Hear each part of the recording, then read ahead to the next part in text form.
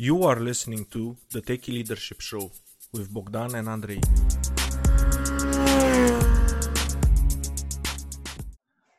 Hello and welcome to the Techie Leadership Show. Today with me I have Damon Borton, who since founding his company SEO National in 2007, writes for Forbes, has been featured in publications including Entrepreneur Magazine, BuzzFeed and USA Weekly, and has helped high-profile clients make more in a month than they used to in a year. Now that's really impressive. And welcome to the show, Damon. Thanks, Andre. Looking forward to chatting. Same here. Do you want to add anything else about yourself? Yeah, I'm a family man. I've been married for 13 years. I have 3 kids, and as we were joking before we hit record, I have a guy outside my office cutting down a tree. So if you hear any weird noises, that's what it is. He just decided to show up and do that this morning. So, well, just to add some flair to the show, it's free music. We can consider it like free music. We don't have to pay for it royalty free. Yeah. At the end, we can go get his name and say, like, do you want credits for it? Well, let's see how good he does first. Okay. Well, so with that in mind, let's see. I'll let you choose. Do you want to start with the success story or the failure story? Which one do you think it's? Hey, I can talk about whatever. I think both of them have value. So flip a coin. Flip a coin? I don't have a coin around here. But let's start in the reverse order. Let's do it. Let's start with the leadership failure. So what is the biggest leadership failure you had the unfortunate experience of witnessing? I learn a lot from, I've been very fortunate that I haven't really had significant failures myself, but I learn a lot from what I see in other people do. And there's definitely a big leadership failure prior to me starting my company, which actually contributed, in the long run, it ended up being a good thing. But one of my previous employers, so I've had SEO National for 13 years. So this was probably 15 years ago. The gentleman I worked for, he was really successful, but it was a really toxic environment to work within. And so I was able to take and learn from that and understand the value in personal time and privacy. And so now I can kind of gift that learning experience to my own team and take away what I learned from that and be a better employer to my own team now. That sounds really good. When you say toxic environment, what was going on that made it so toxic? It was just, there was a lack of, human element to it where it was, you were just dollars to the person. And so there was incentives that weren't paid. There was, very, very clear opportunities to build relationships with the team that were missed and probably not even just missed, but neglected. And so it just wasn't a very warm environment to work within. Okay, so it was just the leader was just counting the money, focusing on them, and you were basically a balance sheet. Like, this is how much you cost the company. Are you bringing in more or less? And I mean, there's clear profitability in the company. I mean, the gentleman was making, he was probably grossing $2 million a month, and we're, there was making $12.50 an hour. So I didn't have any complaints about how much I was making, because at the time that was just fine. But it was just the environment, that the lack of appreciation, not from a financial position, but just from a genuine human appreciation, just wasn't there.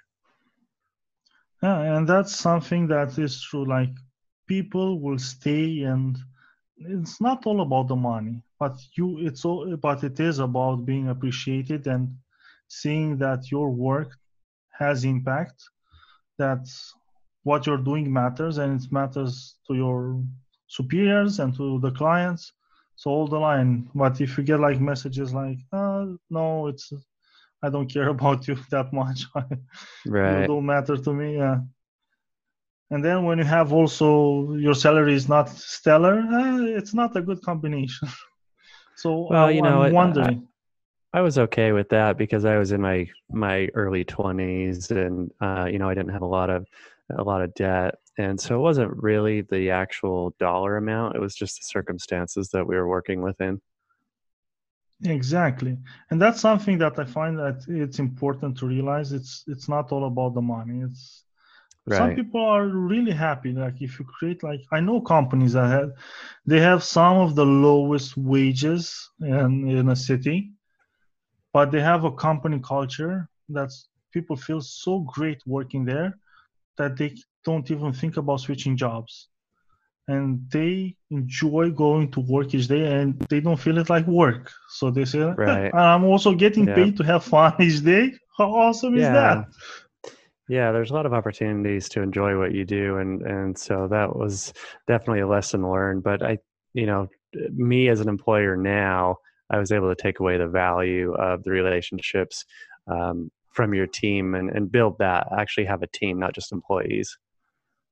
And what did you learn from all this experience and how did you practically apply it like in your company?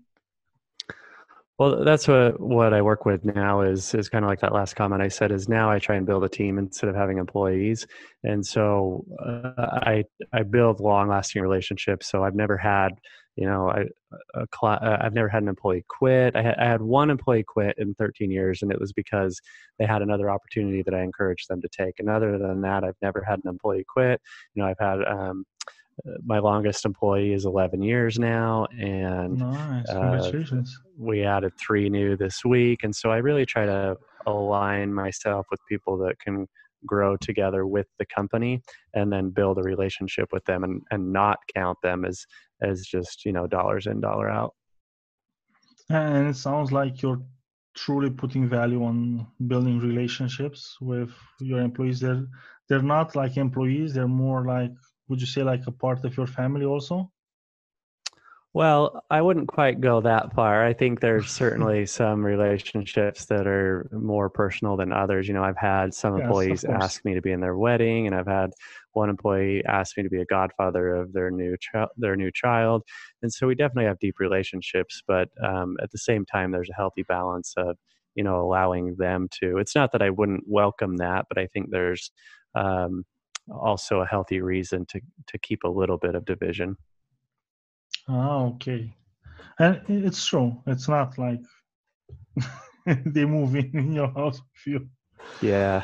Uh, and now I'm really curious, what is the biggest leadership success story you've witnessed personally? Well, I guess it's almost kind of the same story where I've grown such a successful agency that's established such great relationships with my team. My team is all over the world. We have half of them here in the United States in different locations, and then the other half is across Asia and largely in the Philippines. And so I went out just actually right before the coronavirus started rolling out, and I had the opportunity to go meet 8 of them. And so that was fun to go island hopping and just like build that relationship and establish, further roots with your team. And having a team that proactively fights for you and the growth and the benefit of the company is something that I'm really proud of. We all have a vested interest in this together, and we're all supporting each other. And what are you doing to encourage this proactive attitude from your people? So we do a couple things. I think it starts with the obvious first thing is to start with fair compensation. And so make sure that they feel valued financially. But then also just like the little things. So even though this year I had the opportunity to go meet a lot of them in person when they're overseas, because the ones that are stateside and local, then I can meet with them a little more frequent. And then the ones that are international, to still give them that extra attention and go out and meet them in person. And then even in the years prior to me going out and meeting them in person, I would still, have them organize company building events. And so many of them had met each other, even though I hadn't met them in person. Ah, And so I'll still organize the opportunity for them to grow together as a team. So, we talk daily on Skype. And so we build these relationships, but I also try and find ways that we can connect even further on like that human level and not just the paycheck level. I like that. Human level, not paycheck level, Yeah. which is important. It's really important. And I like that you're building relationships. And especially since you have like an international team and part of it is remote, do you find it hard to manage like the culture clash and the time zones and everything, and would you have some tips like how to make it smoother?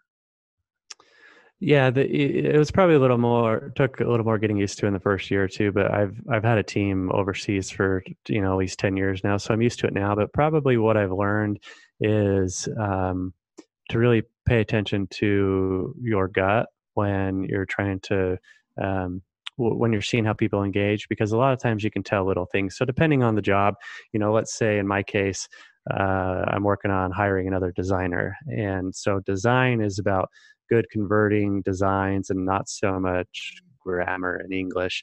And so I may be a little more flexible as they message me if there's spelling and grammar mistakes. But, in one of my more recent positions I hired was for a design lead. And so they have to Okay. quality control some of the text that is within these designs. So in that circumstance, it is more important to pay attention to grammar and spelling. And so pay attention to the little things depending on how you communicate with them. Usually it's over some sort of messenger like Skype.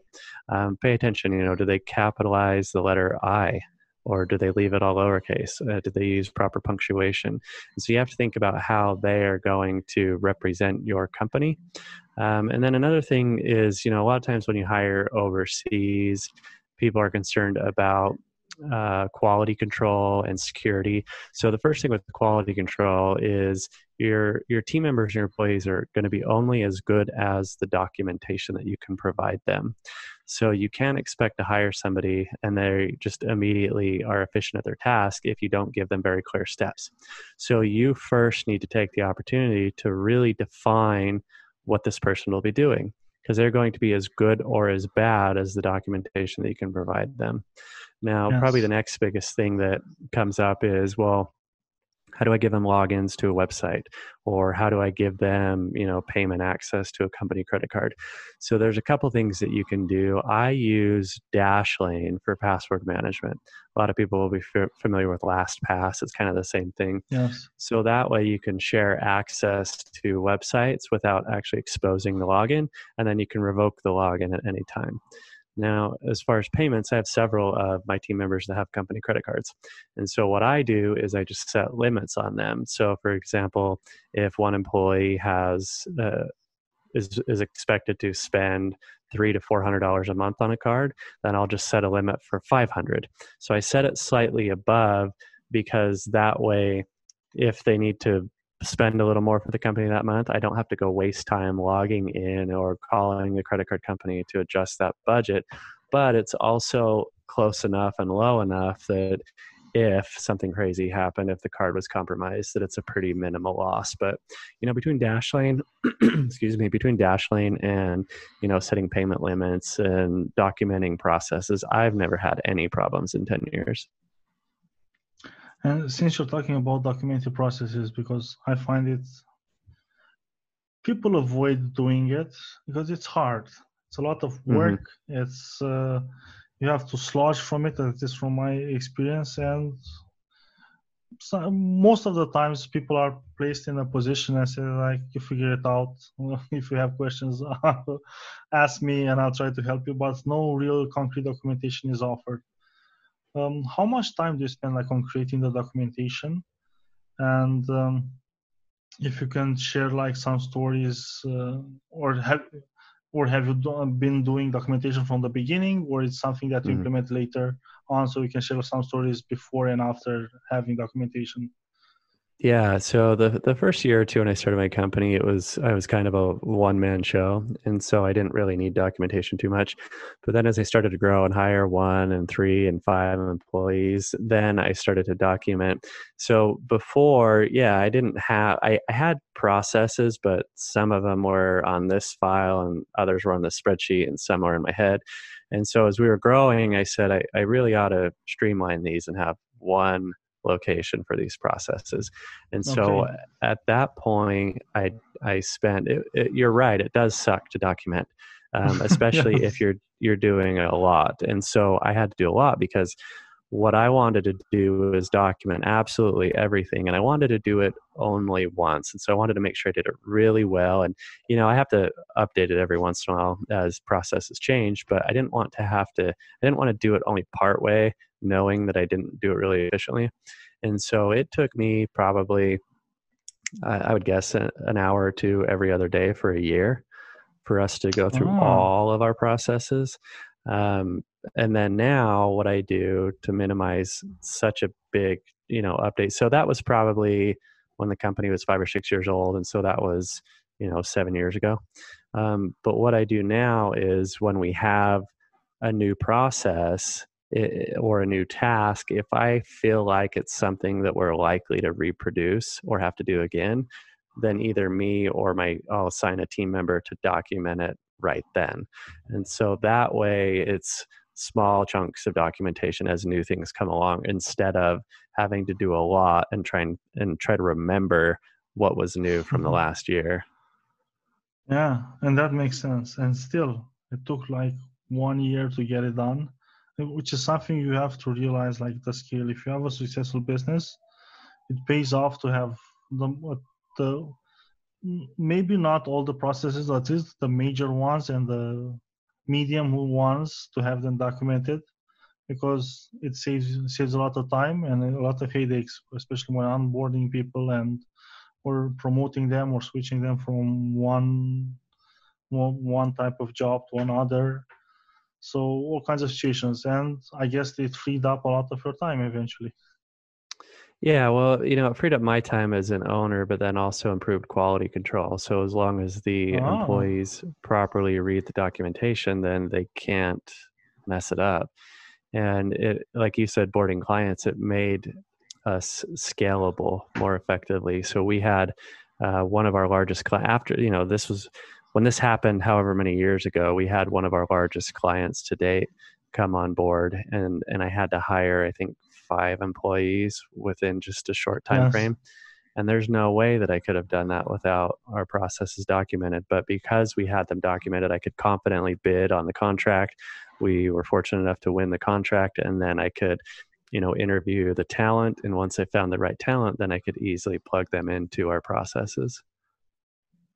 Awesome. I never thought about documentation as providing scale and the flexibility to scale as fast as necessary, because you have it all. Say we need 5, 10, 15 more people, we can handle it, because we don't have to dedicate 15 of our own people to train them and bring them up to speed in 1 month or 2 months. And those 15 people already have jobs and stuff to do.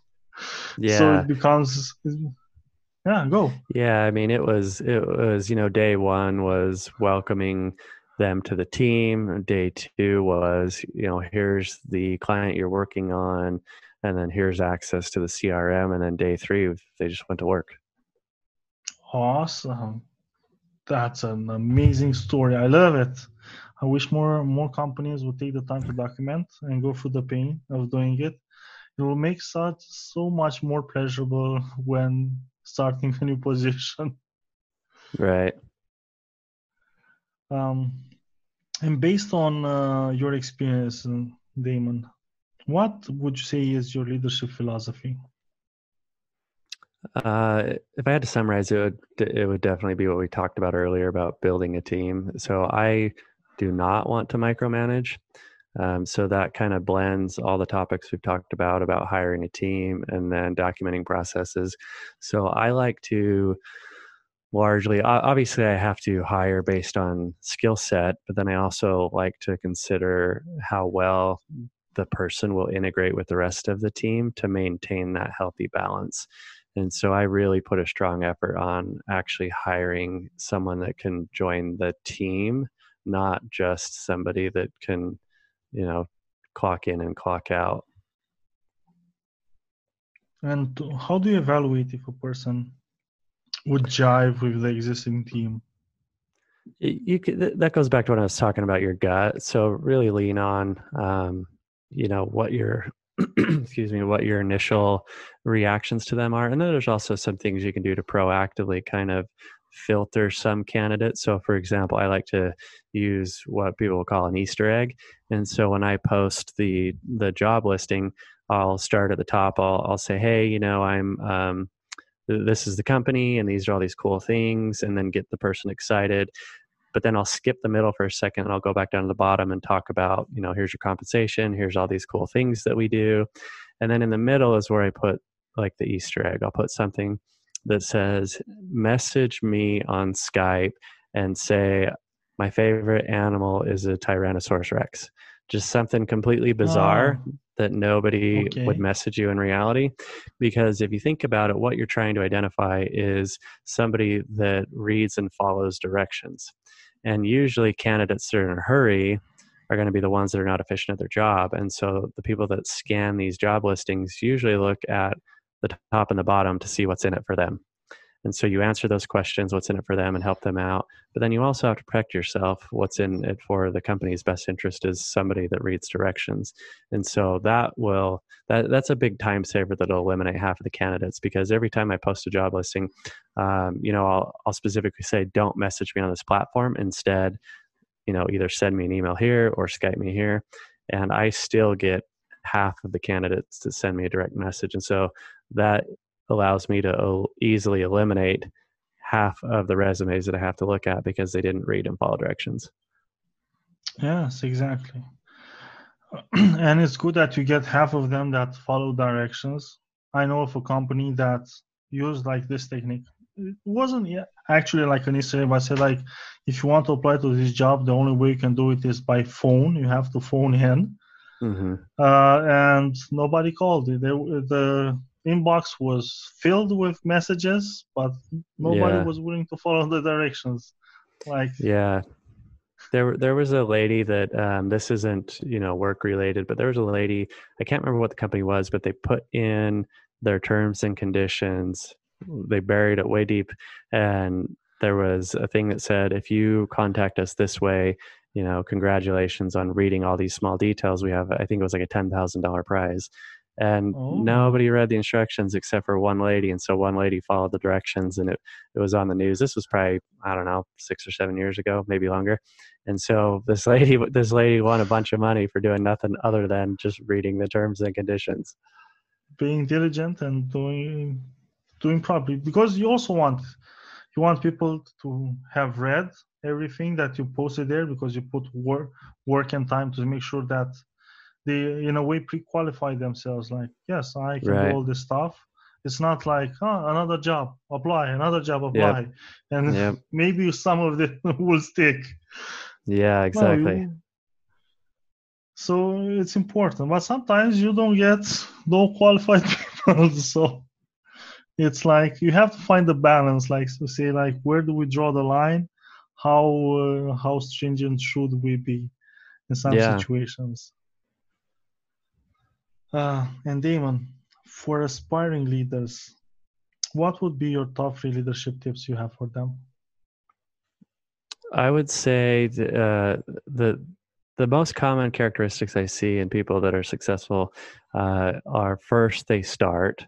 So don't overplan, because usually, you know, don't delay starting because of overplanning, because usually when you finally start, all your plans change anyway. So don't feel like you need to overthink how to start your project or your business. Likewise, don't rely on funding. So let's say you want to start a new business. It's so bizarre to me nowadays how the majority of people think they have to go get a loan or they have to get venture capital investments. There's beauty in starting without funding. A, you have no debt, but B, you actually learn. There's so many things that happen during the process of starting small that are valuable to you as you grow. And if you skip that, let's say you do get funding, you skipped all those learning curves. So now how are you going to address those problems when somebody else wants their money back because they invested on you? And so starting without funding is actually a blessing. The other thing that I would say is success takes time. There's a bunch of sayings that are along the lines of overnight success takes 10 years. And there's a lot of truth to that.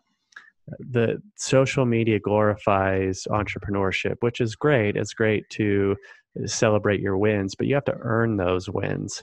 And so Yes. start and don't give up are going to be the two main things. And it sounds so simple, but the more I mentor other people, the more I see other people start businesses and entrepreneurships or want to, those are by far the single biggest difference makers is if you actually start and then you don't stop. Yes, and it's funny because I was thinking as you were saying these tips, like from the point of an entrepreneur for entrepreneurs, leading entrepreneurs, but they also apply like in the corporate world, at least from my perspective, especially Mm-hmm. the don't rely on funding because I've seen people that they say they want to grow and they want to grow their departments and. And everything, and they had like amazing projects that they wanted to do and said about we don't have no funding for them. I want to improve my skill set, I want to do all this stuff, but we need money, and the CFO isn't approving anything on those lines, and they don't want to Mm-hmm. spend money, they don't want to invest. And I told them, look, okay, we'll get to spending more money, but until the part of spending money, there's so many free things you can do that you're not doing now Mm-hmm. to start generating something to show more work. And The then if people see, value. okay, they're generating value, let's start investing a little more, give them a little more budget, start making more. Because Yeah. I've seen also the reverse of people saying, we could do such great things with this department if we got a little more funding, and they got the funding, they blew all the money, no results were generated, Yeah. and nothing to show. It was maybe they learned some lessons from it, but it cost the business, and it wasn't in a good way. But if you Mm-hmm. show a start, if you start and show a track record, then you're going to start also getting money, funding from inside the business, and just keep going. Don't stop. So it applies. It's not only for entrepreneurs; it's for everybody that wants to progress, and even in corporate life. Yeah, there's value in proof of concept. So whether it's starting a new business, you want to prove the concept before you take on funding. Whether it's expanding a department, prove the concept that it's worth expanding. So there's a lot of value in proof of concept. Let's say you start a business and there's no market for it. You may think it's the most amazing thing, but it doesn't matter what you think. It matters what the market thinks. And so that's why you don't want to overplan, because half the time you start, the market will tell you that you need to change direction. Doesn't mean you need to stop. It just means, hey, this other path would be more effective. Exactly. And for example, an example that you could relate easily to it, it was about a marketing department, but they weren't doing like posting stuff regularly on Facebook or LinkedIn or writing articles on the website or so all the stuff that you could do it, you already paid, you were there for 8 hours, you could have done it, but they were stuck in it because they needed more money to buy swag to give away. They Right. wanted to go to trade shows so with booths and do giveaways and contests and all this stuff, but they weren't doing like the basic stuff to start bringing value to the company itself. Yeah. There's one client that we started consulting with. They're a big international company, and their budget, usually their departments when they have a new launch, they're a very successful company, billions of dollars. And so they kind of do things a little bit backwards, and we're coming in and trying to help them clean it up, because historically what they've done is the departments say, well, actually, the management goes down to the departments and says, here's $80,000, go get us exposure. And so then the marketing department goes, great, let's go burn $80,000. And so their goal is just to spend $80,000. It's not to turn $80,000 into $200,000, which is what it should be. And so we have to go in there and tell them to reverse it and say, okay, now if you guys ever want more money, or you need to prove your track record, you guys can't, because you don't have any action items. You're just spending the No money. results. So yeah, you need to have proof, the proof of concept, show results. And so it's an interesting example that's a little bit backwards from what you usually hear. Well, I also heard like in a also big international company that came here in Romania, they gave this guy I don't know, a couple of thousand euros to spend on marketing and promotion and all this stuff. And at the end of the year, he said proudly that he only spent 10,000 of it. And he said like that's why, and the bosses were like infuriated, like that's why we have crappy results. You didn't spend the money. Yeah. I mean, it could go that way. Yeah, it could be too conservative. Exactly. So, as you said, you need to provide an ROI. So you need to provide. We put this, we generated this, and preferably the end result is bigger than the initial input. Exactly. And Damon, I am really curious. What is the book that had the most profound impact on you? Two books come to mind, and I read them both about the same time. One is E-Myth Revisited, which a lot of people will be familiar with, and the other is 4 Hour Workweek, which a lot of people also know. So the value that those books provided for me is actually, I take that back. 4 Hour Workweek I listened to before E-Myth. So when I was listening to 4 Hour Workweek, I had 4 or 5 employees, and a lot of the stuff discussed in the book I was already doing. But when I finished it, one thing that I realized is why am I not giving my team more responsibilities, and why am I not scaling internally? Why am I not bringing on more team members and more VAs? And so within maybe 4 weeks after that, I had doubled our team members. And so that way I could start to, further free up my time to focus on growing the company and top level things, and then sharing that responsibility more with the team.